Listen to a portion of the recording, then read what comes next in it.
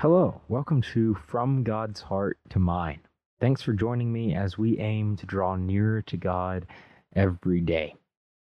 When we read the Bible, what we often find is that the Bible writers would state events as they happened in very matter of fact ways, where they'll simply write and say something very briefly, very quickly, and move on. And we might stop and say, but wait a minute, isn't that something huge? Isn't that something incredible? And that's the case in the verse we're looking at today.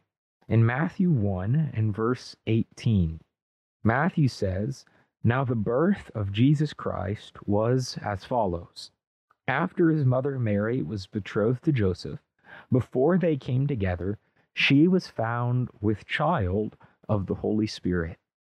And what Matthew is describing there is the virgin birth of Jesus. That Mary had been betrothed to Joseph, her future husband, but they were not yet married, nor had they consummated the marriage. And Mary was a virgin. And yet, before she came together with Joseph, she was found with child. And Matthew tells us that this was by the Holy Spirit, which we would also learn from the angel if we kept reading. And Matthew states that in that one verse so matter-of-factly. This is what happened.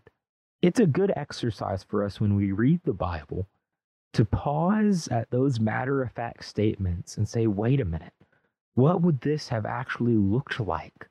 What would people have actually thought? How would they have naturally reacted? We know what Joseph was thinking. Matthew tells us in the next verse that he was going to put her away secretly. He was a good man. He didn't want to make a public spectacle of her or shame her publicly. And so instead he was assuming, as we naturally would, that she had been unfaithful and that she had slept with another man and now she was pregnant. And so Joseph is going to secretly put her away and no longer marry her. And so that's an insight into Joseph's mind, what he was thinking. I wonder what Mary's parents were thinking. I wonder what her friends were thinking, the friends she grew up with. And what happens when Mary defends herself and says that she is a virgin and she's never known a man intimately? How would people react to that kind of claim? Everything about Jesus' life was unique from the beginning. Think about what it would have been like to be Mary and Joseph and to find yourself in such a strange and unique circumstance. No one else has ever been in that position before, where they truly know they're a virgin and yet they're with child. Everything about Jesus' life was unique and amazing. People have always struggled with the Jesus dilemma. And there are a number of ways that this has been put before. Some have said that this is the dilemma between liar, lunatic, and Lord. Of when we look at the life of Jesus, then those are the choices we're left with. Because of the claims Jesus made about who he was and what he could do and what Jesus did. Either he was a flat-out liar about who he was, or a lunatic who was confused about who he was, or he really was who he claimed to be, and therefore Lord. Some have offered another, perhaps, solution to that dilemma and said that Jesus was just a legend. He never really existed.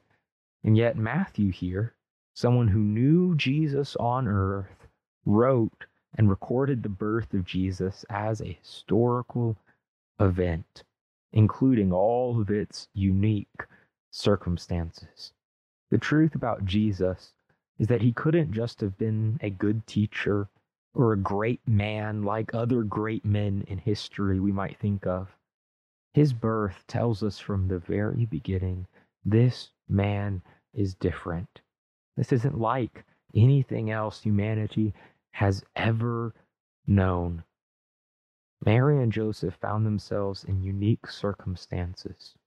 And now all of us look to Jesus with this choice of whether we believe in who he really was and claimed to be, or to reject the evidence.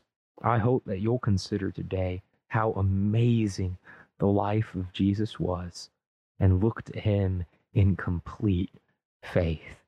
When you pray today, remember how special it is to know Jesus. There is no one else like him.